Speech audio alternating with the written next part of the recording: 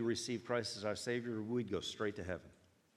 But God doesn't do that, because God has had a plan that what the enemy tried to steal, God is going to use that very thing, us, to be able to overthrow the enemy and show Christ's victory. Amen? Amen. But because we live in the world, it's easy to be conformed to the world. The Bible tells us, don't be conformed to the world, but be transformed by the renewing of your mind. Which means there's a shift, there's an adjustment, there's a different focus, there is a different standard for us to live in. And that's what we're learning about. We're learning about the kingdom of God, this new kingdom that we become a part of, that we know nothing about when we come into it. You know, it's not like a lot of other things where we have to learn and then we come into it. We are just brought in because we repent of our sins, we recognize we're all sinners. We repent, which means to change the way we think and change the way we act, and we turn towards Christ and we surrender our lives to Him, that He would then take control of our lives. Now, that's a challenging thing, because most of us, we can give control for a little while to almost anything, but it's hard to keep control out of our hands, out of our control. And that's what we struggle with. We say, Lord, I need you. I need your forgiveness. I need your wisdom. I need your grace. I need your love. I need your mercy. I need your kindness. I need your faithfulness. But when things start to go smoothly, we want to take control again. And that's a very dangerous thing, because God will let us. Did you hear that? God will let you take control of anything you choose to take control of. And I do too. I heard somebody say, I wish he wouldn't. And I wish he wouldn't either. But that's the way he does it, because he loves us too much to control us. Love doesn't control anything or anyone. But love will do the best. And that's what God does. When we give control over him, constantly turning things over to him and trusting him and looking to him and aligning ourselves with him, then he's able to do what he said he'd do. But he can't do what he said he'd do if we're going to take control over areas of our lives, because he's not going to violate that choice we made. And so it's constantly, we're in this world and it's trying to control us. And God's saying, I'm not going to control you, but the world's saying, and the enemy's saying, I'm going to control you. I'm going to drive you, and I am going to dictate to you, and I am going to destroy you. And God says, I am here, and I'm available, and I'm willing. Turn to me, trust in me. And when we do, we see this transformation that works. But there is constantly in our world, we're watching our world go downhill. We're seeing people treat people like we never dreamed they would ever treat anybody. And one of the things that I was reminded of in James chapter 1, verse 19, it says this, and this is part of the kingdom that's so different than the world we live in. See if this is like what you see out in the world or what you expect in heaven. Let every man be quick to hear, a ready listener, slow to speak, and slow to take offense and get angry. You know, that's the kingdom of God. Do you think anybody's going to be offended in heaven? No. Then we shouldn't be doing it on earth. Because our home is heaven. As a believer in Jesus Christ, that's our home. That's our home base. That's where our connection is. That's where the kingdom is. And God wants the kingdom to come on earth, in earth, as it is in heaven. The only way that happens is through you and me. We let God have his way now before we get there. And we've been learning about the kingdom of God and how important it is and how different it is. And we've been looking specifically at the Lord's Prayer. It was a model prayer that Jesus gave when the disciples demanded, teach us to pray. They had seen him pray. These are people, the disciples were people that grew up learning about prayer, hearing prayers all the time, and yet how Jesus prayed was different. And they saw Jesus' prayers answered. How many of you would like all your prayers answered? I'm going to tell you that's not going to happen. Because God loves us. All right? God loves us too much to answer the prayers that are going to destroy us. Hello? because we think we know what's best. And so we ask for certain things, and God says, no, it's either not right for you or it's not the time for you. You aren't prepared for it. The very thing that you're asking for, if I gave it to you, it would draw you away from me. And God will never, never enable you to sin. He'll always empower you to overcome and live holy, righteous lives. And so we've been learning about this and looking at the Lord's Prayer. And this morning we're about 2/3 of the way through. Now, you can say the Lord's Prayer in about 15, 20 seconds, right? And most of us know the Lord's Prayer. We can repeat it, but we didn't really understand it. I will say I didn't really understand it the way I have come to understand it. That this model prayer deals with certain aspects of the kingdom of God, that He is our Father. We're approaching someone who loves us, who is in heaven. He's got a different vantage point. And we're to hallow His name, honor and reverence His name. And as we do that, for that to happen, for us to honor God's name, we need to have His kingdom come, His will be done in us, in earth. If we're going to honor God, we need to be living out what honors God. And then it says, give us this day our daily bread. And then we got to verse 12. And we've kind of camped there. And it's not a place that's comfortable. It's not a place that's comfortable because it hits too close to home to every one of us. It says, and forgive us our debts as we forgive our debtors. Or forgive those who have sinned against, forgive us our sins as we forgive those who sin against us. This week, you know, there are people that have done things to you that weren't right. Throughout our lives, this happens. And so every one of us has reference points, multiple reference points. This is one of the big things the enemy uses as a tool against Christians. Even though we're in the kingdom and we have been freely forgiven, the Bible says, freely you've been given, freely you've received, freely what? Give.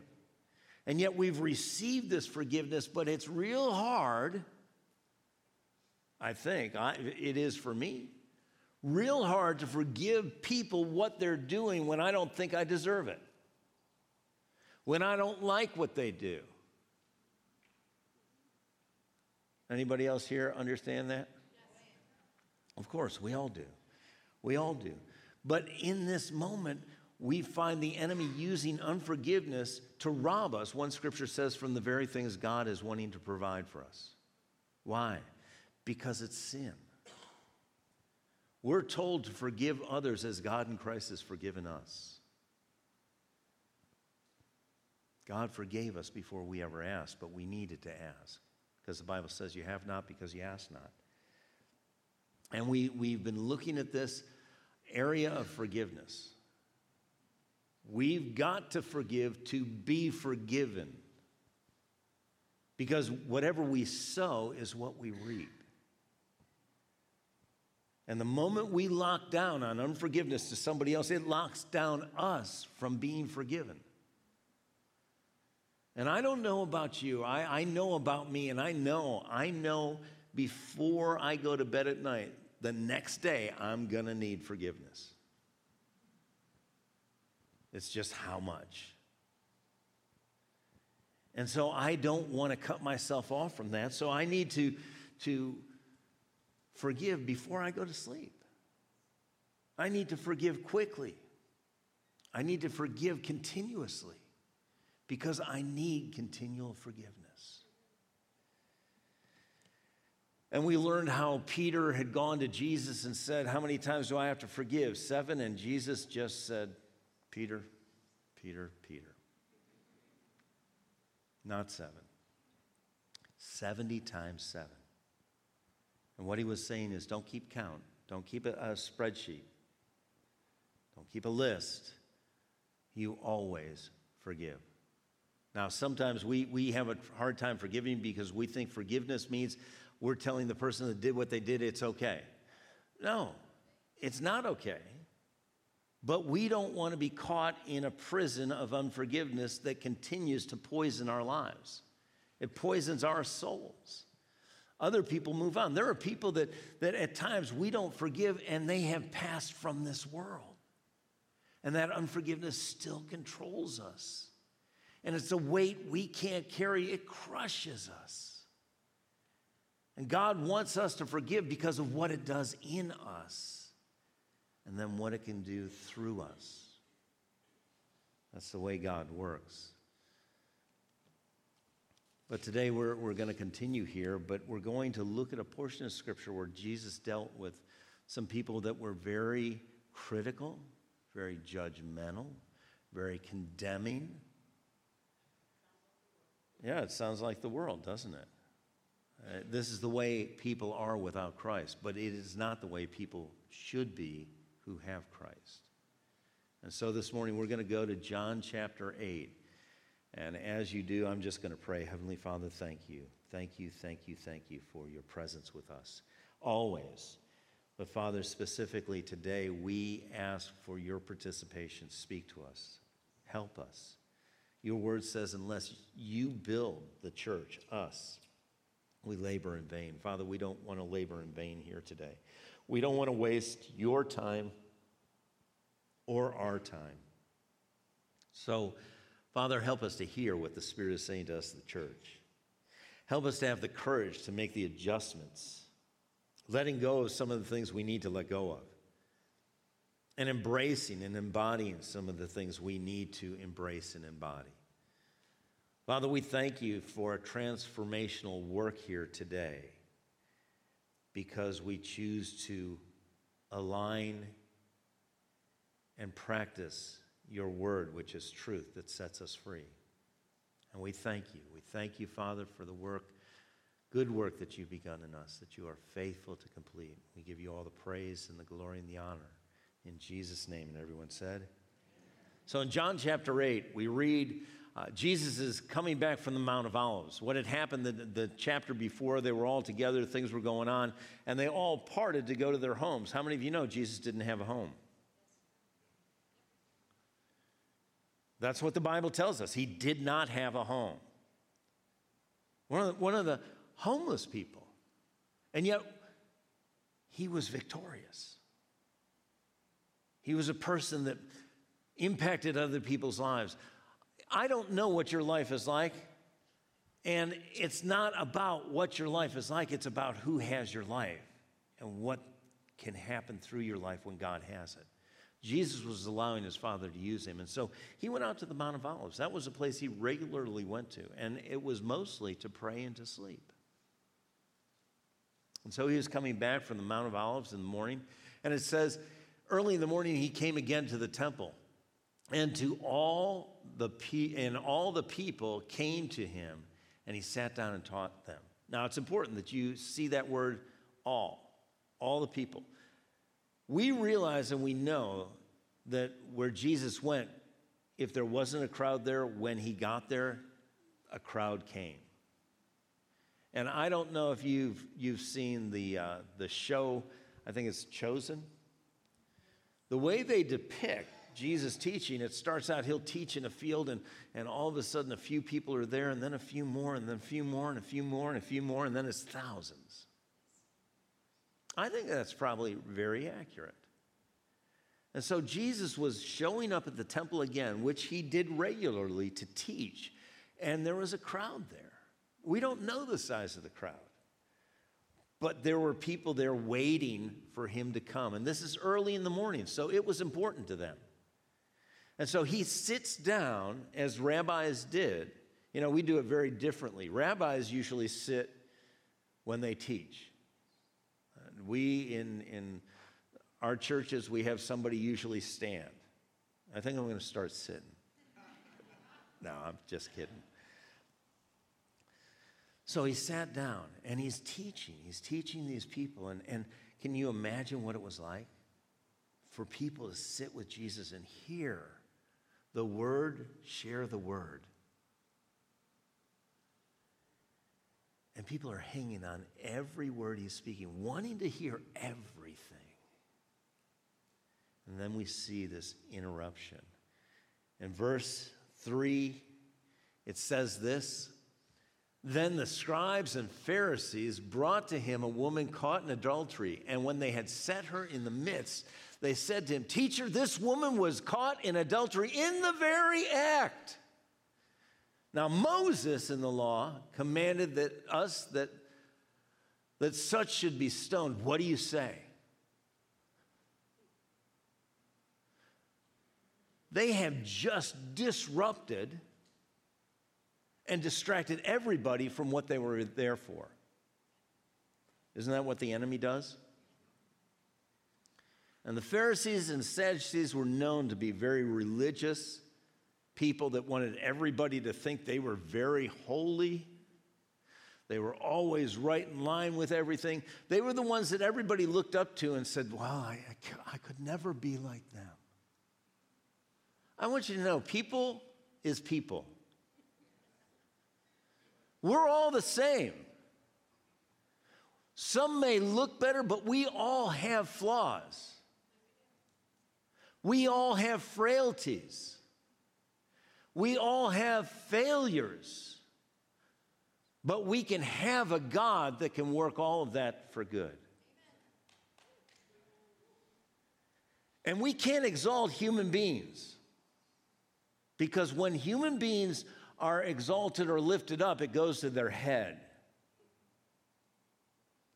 And bad things happen. The Bible says, he who thinks he stands or is stable or solid or secure, take heed, be aware, you could fall. There's nobody here that is immune to getting tripped up. And so these Pharisees, these were the ones that everybody looked to. They wanted to present themselves as the model, as the one that people ought to follow, and yet they were still human. They had failures, didn't they? They had flaws. They had frailties. I've shared with you some of mine. If I shared all of them, we wouldn't have enough time. Just like all of us.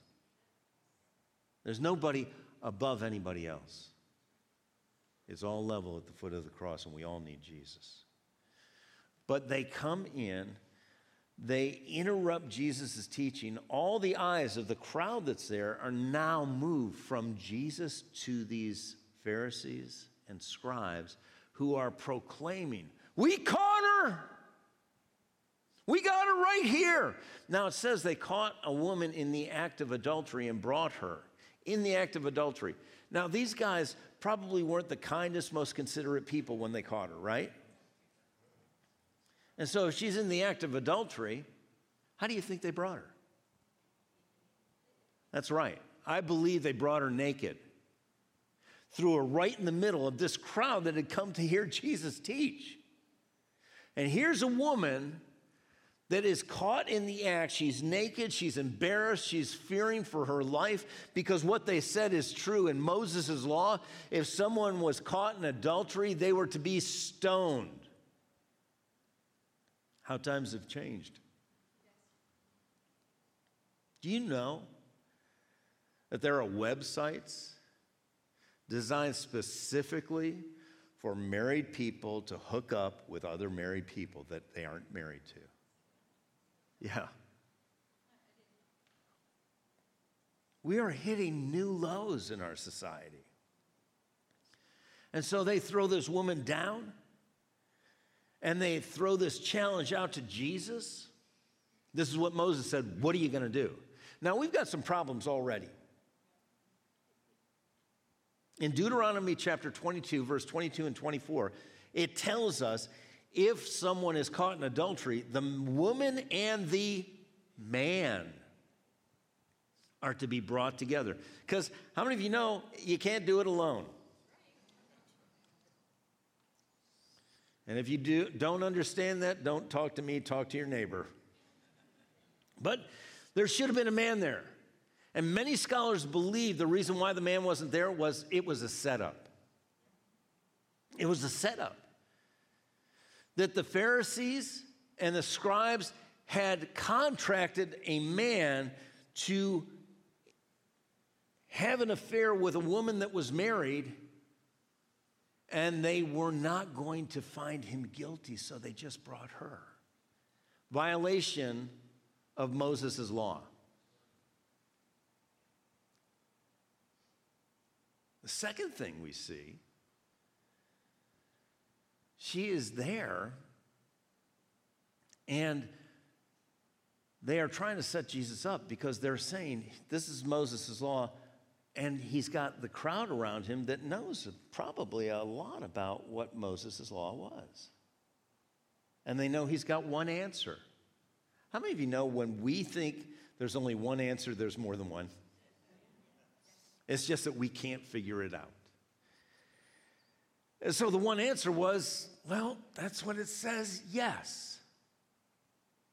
But Jesus wasn't opposed, wasn't going to just give in. Was that what they should do if they're following the letter of the law? Yeah. But Jesus didn't answer him. Because if he answered no, they'd say, you oppose Moses' law. But if he answered yes, stone her, he'd be in trouble with the Roman authorities.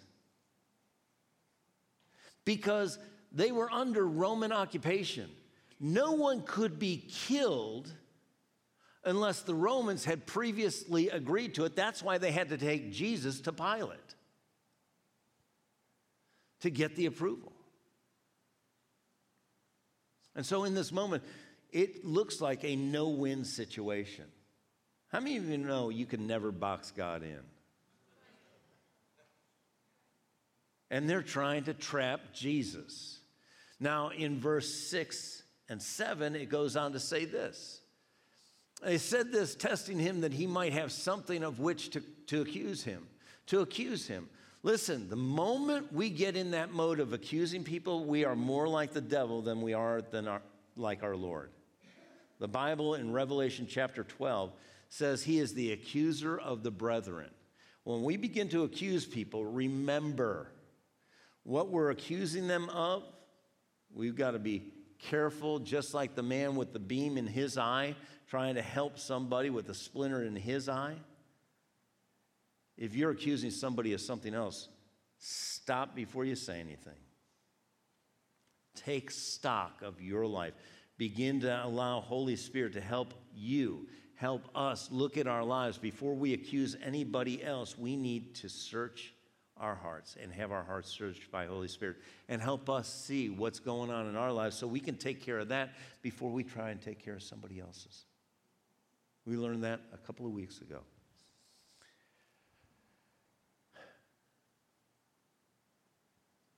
They're accusing him. They want to accuse him. They're accusing this woman. That's what they're doing. They're accusing. Do you know there are people today that are children of God that are acting like the devil and accusing all sorts of people of all sorts of things? Isn't that what's going on in our society? We're seeing people just point at everybody else and canceling them and telling them you can't do this and you can't do that. Listen, we need not more accusations, not more condemnations. We need more kindness, love, and care. But it's not going to come without God. God has to have his way, and without God having his way, that's not going to occur. And so Jesus is hearing this, and I don't think they were saying, hey, Jesus, what do you think you ought to do? I think they were saying, Jesus, this woman was caught in adultery in the very act. Moses' law said we're supposed to stone her. What do you say? Can you imagine the shock of the people that have come for a teaching from Jesus? And Jesus doesn't say anything. And what's it say he does? What's it say at the last part of verse 6? He stoops down and he starts writing. That had to frost the Pharisees and the scribes. What is he doing? Didn't he hear us? So Verse 7, it says, so when they continued asking him, Jesus, what do you say? What do you say? We asked you a question. Now, this is one of the mysteries I want an answer to when I get to heaven. Because nobody knows, but everybody has a theory. All right? I'm going to give you some of the theories that I have read from scholars. They said Jesus stooped down and he started writing the 10 Commandments with his fingers, with his finger in the dust. All right? And they're continuing to badger him. What do you say? We ask you a question. He's still writing. Some scholars think he wasn't writing the 10 Commandments. He was writing names of women. Jesus, what do you say? What are you doing? What do you say? Give us an answer. Some people think he was writing sins, different sins in the dirt. Now, do you remember how Moses got the 10 Commandments? Who gave Moses the 10 Commandments? How did he make them? He wrote with his finger in stone. Why? Because he did not want them to be without it. Something permanent. Jesus is now, God, Son, is writing something in the sand. Why?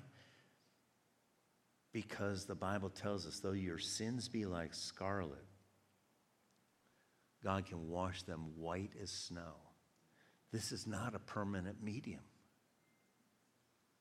These sins can be erased and done away with like that. Your God isn't here trying to hold every sin you've ever done, but sometimes other people are against you. Sometimes we do it against ourselves.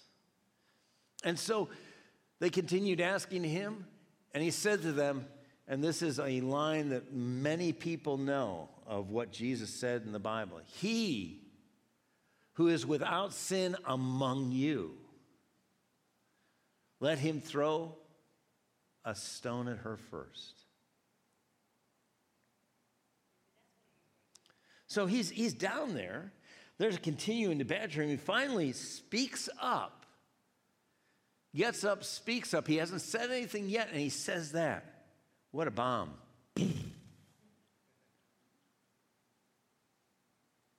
And yet it didn't get their attention. Did not get their attention.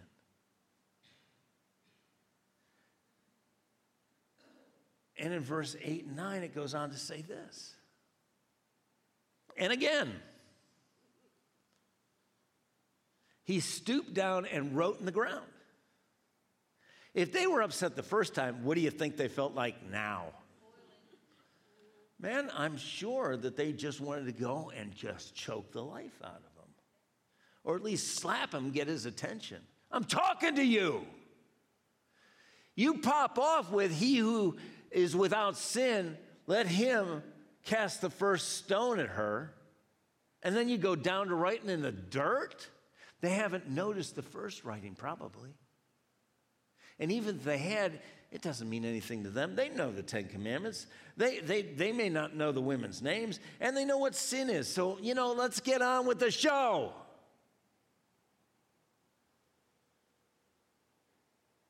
And he drops down again, and he writes in the ground.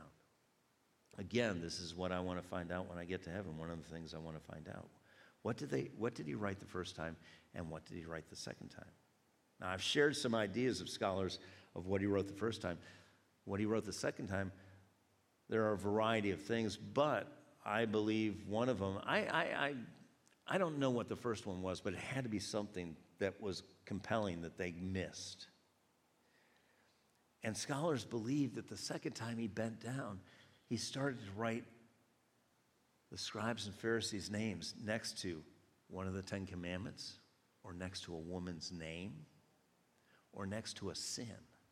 Because everybody there had sin in their life. No one could condemn anybody else without condemning themselves. And all of a sudden, it says, then those who heard it. Heard what?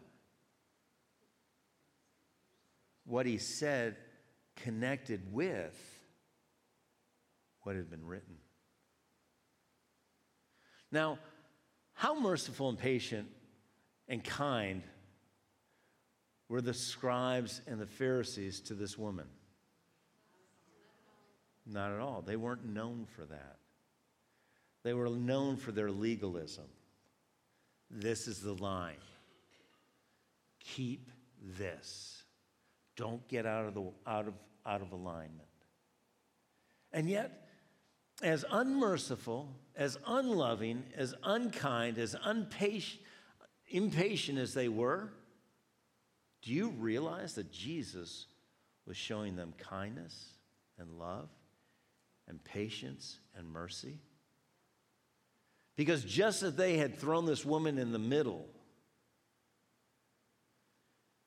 and condemned her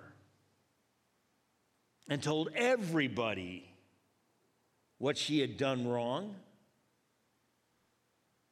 Jesus could have done the exact same thing with the scribes and the Pharisees. He could have named them and said, oh yeah, Zebediah. I want you all to know Zebediah is having an adulterous affair with this person, and he's sinned this way and this way and this way and gone down the line because he knew their names. He knew everything. Do you see that there's nothing hidden from God in our lives? And yet sometimes we try and play hide and seek with God.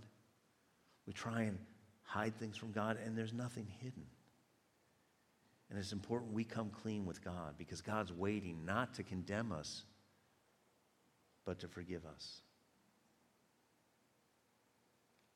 And the moment we start to condemn somebody else, we're assisting the enemy.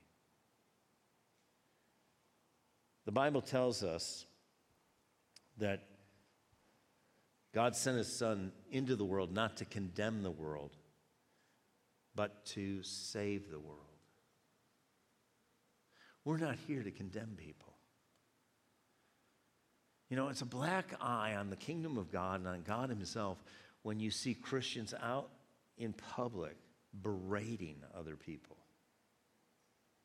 If that's the way we were supposed to do it, then Jesus would have done it to the general population. But he took to task the religious people that were playing religious games. He was very patient, very merciful, very kind, very truthful with sinners. And we're going to see that today. But when he did write the second time, after he had said what he said and wrote the first things, something happened. It says, those who heard it being convicted by their conscience. You know, it's one thing to condemn people, and that's not what God does. Condemnation helps us to recognize guilt, but it gives us a hopelessness of ever changing. That's why God doesn't condemn, he convicts.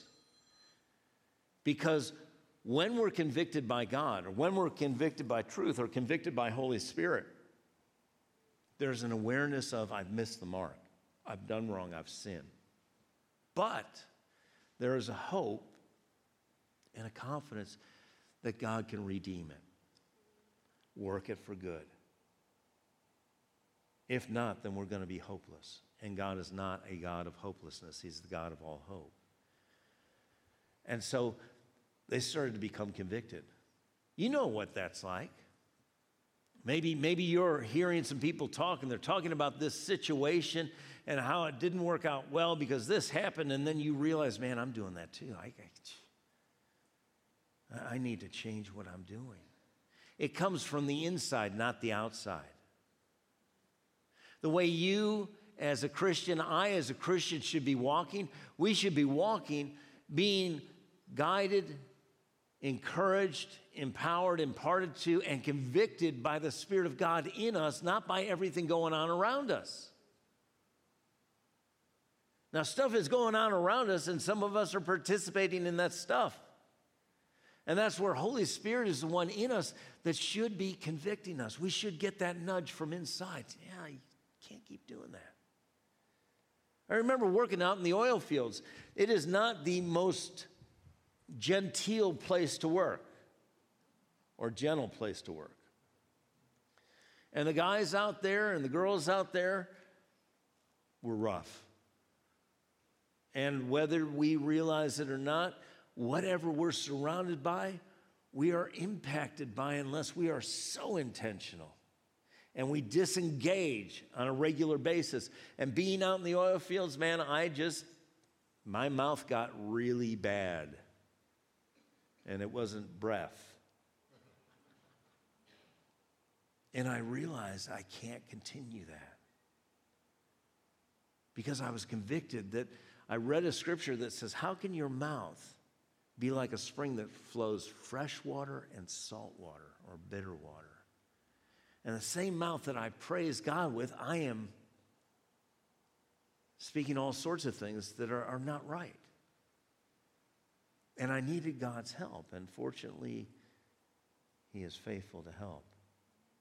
There was work I had to do, but I had to trust Him to do the work that He was going to do and empower me. Do I ever slip up and trip up? Yeah.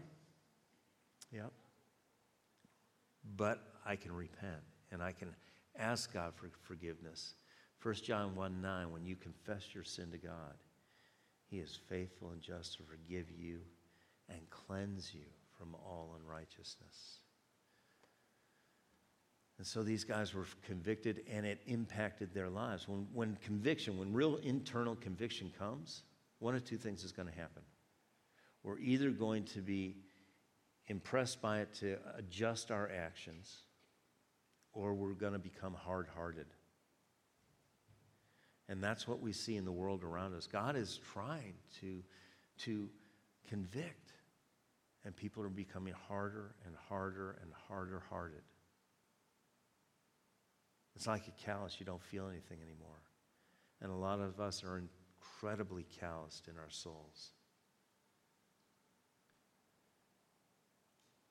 There's more coming at us than has ever come at humanity at any time. And so when they became convicted by their conscience, they went out one by one. And it says beginning at what? The oldest. Beginning at the oldest to the youngest. Why? Because the older ones had lived longer lives. They had done more things. The older you get, I'm finding, the more I'm aware of my flaws and frailties and failures. The more I'm aware that I have no right to judge anybody else because I couldn't stand the same thing turning towards me. And so the older ones left first, and then the younger ones, because a lot of times, and I'm not prejudiced, I'm just saying, sometimes when we're younger, we're more resistant to listening to anybody about anything. Now, if that's not true about you, praise God. But if it is, repent. Change. And so all of a sudden, these guys that were disrupting Jesus' teaching, that were just angry, aggressive, trying to trap Jesus, are gone. And Jesus didn't answer their question. But He answered their question. And they all knew it. That's why they couldn't stay. And it goes on to say, and Jesus was left alone, and the woman standing in the midst. So they're left alone from the Pharisees and the scribes, but the people there for the teaching are still gathered around. They're taking all this in. Can you imagine lunch that day? Did you see what went on? And so Jesus, is now going to address the woman, but he's also addressing her so that everybody around can hear. And let's see what he says, verse 10. And when Jesus raised himself up and saw no one but the woman, he said to her, "Woman, where are those accusers of yours? Has no one condemned you?" And she said, "No, Lord." And Jesus said to her, "Neither do I condemn you." But he goes on to say, "Go and sin no more."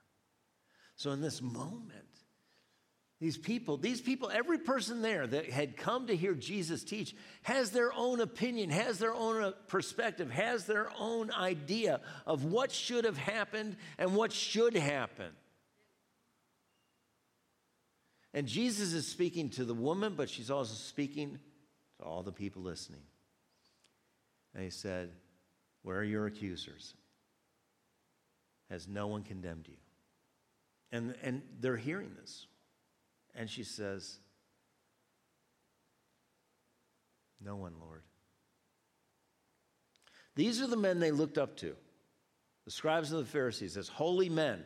And now they're gone. They don't know why they're gone, but they know they're gone. Without a fight. Not that he was trying, but they went with their tails between their legs. Because they realized they couldn't stand the scrutiny that they were putting on this woman, this judgment, this condemnation they were putting on the woman. They couldn't stand up to it themselves. And the truth is, we can't condemn anybody because we can't stand up to that ourselves. And Jesus said, "Where are they?" "They're not here, Lord." Well, everybody can see that, but what's he going to say? Because inquiring minds want to know. And Jesus said to her, "Neither do I condemn you." I'm not accusing you and I'm not condemning you, but I'm also not absolving you from this. He says, "Go and sin no more." I'm not condemning you. And when Jesus says that, these people are gathering around because many of them thought he was the Messiah. And if he can't condemn her, who am I to condemn her? Today, if God's not going to condemn anyone, and God said, "I sent my son not to condemn the world," so we have no right to condemn anybody. I'm going to say it again. We have no right as a follower of Jesus Christ, as a Christian, to represent God as condemning of anyone, no matter what they've done or what they do. Because the moment we do, when we condemn and accuse, we're like the enemy. We need to live our lives in a way that would cause people to see what is right and know what is right and hear from our mouths what is right, not towards them, but in our life, and let Holy Spirit convict them. I want you to know Holy Spirit can do a much better job of convicting people than you and I can. And it lasts a lot longer because when it comes from us outside, they can just brush it off. But when it starts to come from inside, when God starts to convict them internally, they can't brush that off. They can't run far enough away from it. And that's when real change happens. Real change happens in the kingdom of God starting internally and moving out to the superficial. He doesn't condemn her. He doesn't accuse her. But he does say, "Go and sin no more." Jesus was not as concerned about her past, her present, as he was what she could have in the future. I want you to know today, your past, God knows. Our present, God knows. But what God's concentrating on and wanting us to concentrate on is the future we can have with him. I'm not talking about heaven, I'm talking about today. If we turn over our trusts and our cares to him and we track with him, our lives will begin to bring glory to his name. And we will be the light that he has for us to be and the salt in the earth that he has for us to be. Without condemning, without accusing, but lovingly living and sharing truth because we want and know God wants their lives to be better and free. Now in Romans chapter 2, we looked at this real quickly. I mentioned this before. Romans chapter 2, verse 1 through 4 in the ERV translation, it says, "So do you think that you can judge those other people, just what the Pharisees and the scribes were doing? You are wrong. You too are guilty of sin. You judge them, but you do you not do the same things they do? So when you judge them, you are really condemning yourself. And who's behind condemnation? The enemy. And so we're even being used as a tool against ourselves, a weapon against ourselves. God judges all who do such things, and we know his judgment is right, because the wages of sin is what? Death. And since you do the same things as those people you judge, surely you will, go ahead, understand that God will punish you too. How could you think you would be able to escape his judgment? God has been, what's that next word? Kind to you. He's been very patient, waiting for you to change. But you think nothing of his kindness. Maybe you don't understand that God is kind to you so that you will decide to change your lives. It's the kindness of God. It's the goodness of God. When we realize he's been so good, so patient, so kind, so loving, and our life of sin not only hurts us and hurts others, it hurts him because of what he sees happening to ones he loves. That's why it's so important that we live in this world not like this world. That we truly express the fruit of the Spirit. Love and joy and peace and patience and kindness and gentleness and goodness and self-control. Because it's this kindness that causes people not to bristle and just push off. God is able to use that to begin to penetrate deep below into the very innermost parts of them, to convict them, to want to change. It's what he does to us when we want to change. How many of you know you do what you want to do?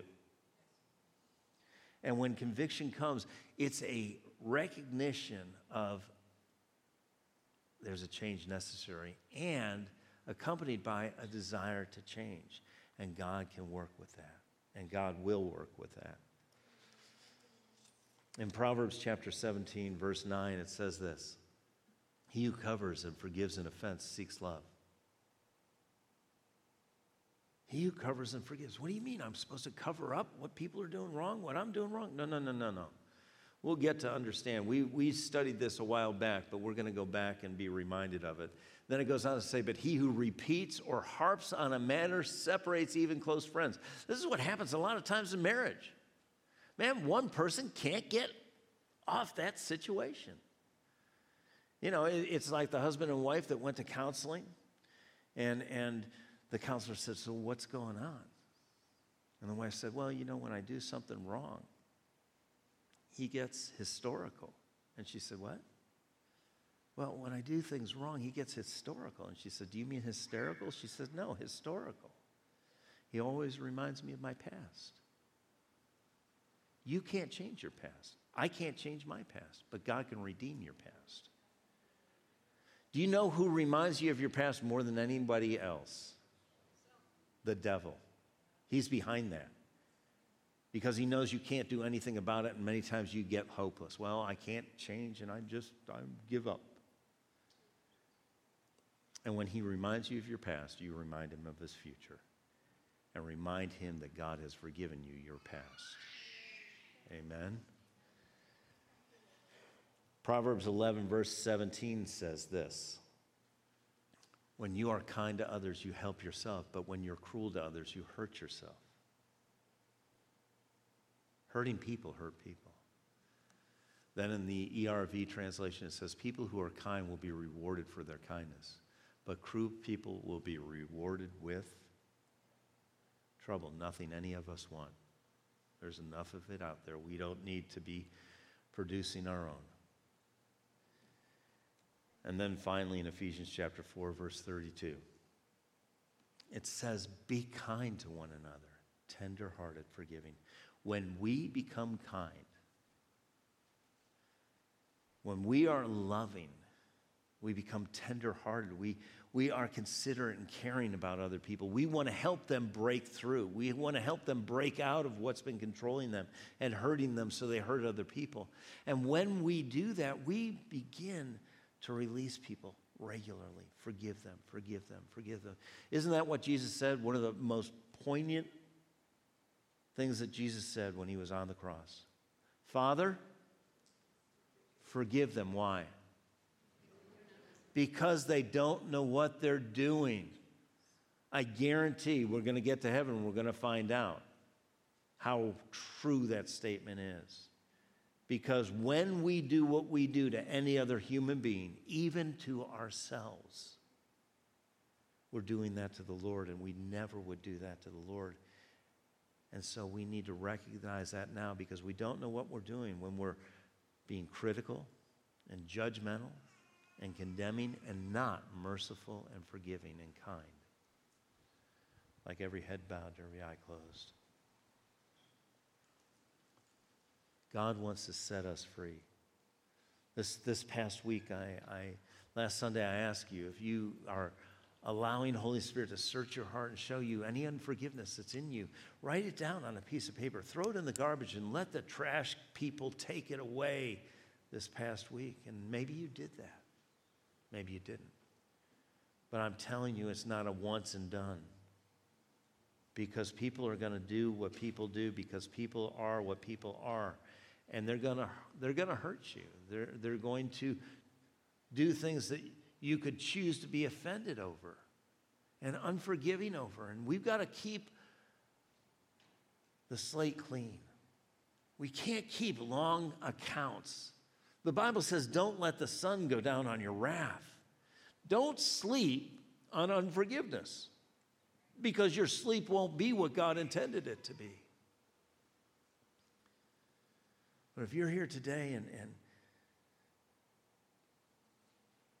or online and you're struggling with unforgiveness, just for a moment, don't think about that person. Consider yourself. How much has God forgiven you of? And we don't even begin to understand how great his forgiveness has been, how generous, how merciful he has been to us. But the moment we start to view people in light of what we have received freely from the Lord, then we can freely give it. And release those people. They didn't know what they were doing. Yes, they did. They did it on purpose. Yes, they did it on purpose, that they didn't realize the impact it would have. And Jesus died for them and for you, so the forgiveness could flow. Part of what a big part of the kingdom of God is about forgiveness. It's how we enter the kingdom, by trusting in the one who died to purchase our forgiveness. Pay the price for our sin, and then recognize he did it, and then receive that forgiveness. And when we receive that forgiveness, we come into a kingdom that is merciful and kind and loving and patient. And we need to live that way, not when we get to heaven. Heaven, nobody's going to need that, because they're all going to be that way. We need it now. People need it now. They need to see the kingdom of God now. And a major characteristic of the kingdom is forgiveness and mercy, which come from love. Father, I just pray right now for my brothers and sisters and me, those here and those online. Father, if there's something that maybe we've shoved it down so far, so deep to such a dark corner in our life that we don't remember. But Father, if there's someone we're holding unforgiveness with, it's not just us holding unforgiveness. That unforgiveness is holding us captive. Father, right now, help us to be reminded of how freely and how fully you have forgiven us. How grateful we are for that forgiveness. And Father, because we have freely and fully received that, we want to freely and fully give that. We release those people right now. Father, we don't proclaim that what they did was right or that we deserved it. But Father, we do proclaim that we have been forgiven and we are going to forgive. And every time we're reminded of it, help us to stand firm that we have forgiven. And if you're here this morning or you're online and you have never received the forgiveness God has purchased through his son Jesus, the forgiveness of your sin, of all of our sin, then today is the day to acknowledge what he's done and repent, turn around, and receive him as your Lord and Savior. So I'm going to invite everybody today to pray this prayer. Let's pray together. Heavenly Father, I thank you for your son, Jesus. Lord Jesus, thank you for going to the cross for me, dying to pay the price for my sin. Today, Lord Jesus, I confess I am a sinner. I come to you to receive your forgiveness, for you to be my Lord and Savior from this day forward. Govern me, guide me, guard me. I am yours. You are mine. Thank you for saving me. In Jesus' name. Amen, amen, amen. If you prayed that prayer here for the first time or you recommitted your life today, let somebody know so they can celebrate that with you. If you did it online, let us know. Go to the website, reslifeny.org. Scroll down to where the prayer requests are. Let us know that you prayed. If you want us to pray for you by name, give us your name. And if you want us to contact you, give us some contact information. Would you stand? Remember, how could you forget? Taylor told us about all the signups this morning, right? And remember that the baptism, you have to sign up and go to the class for it. But you also have to sign up if you're coming, if you want pizza and popsicles, because we're going to have some pizza and popsicles out there. And if you don't sign up for it and you start eating, we're going to condemn you. No, we won't. Somebody else might not eat. They might get you. No, I'm just kidding. Also, Operation Christmas Child, be sure to get your boxes and start filling those. See, this is a great time to do it because you don't have everybody else you have to fight for the Christmas rush, right? And there was one other sign up. What was that? Life Care Picnic. You do not want to miss that. This Wednesday at Lee Town Park. Again, more free food. How can you beat that? But you're going to meet some great, great people that will connect and be able to do life with you. So it's all good. I want to pray for you before you go. Heavenly Father, I thank you for every one of your children here and online. I thank you for your promise to go ahead of them and prepare the way this week. Lord, you know the obstacles and opposition that the enemy is setting up against them. But Father, your word says no weapon formed against them will prosper. That they would rise up and be overwhelmingly more than a conqueror in all things. But Father, we know that that's only as we trust in you and rely on you to receive from you. So today, Father, we thank you that we can be confident of the future that you have and the plan that you have because you said it's for good. So Lord, help us knowing that we are secure and stable and cared for and provided for in this world. Help us not look out after ourselves. Help us to look out after others, to help in your name. And we thank you, Father, for this in Jesus' name. And everyone said, amen. Have a great week.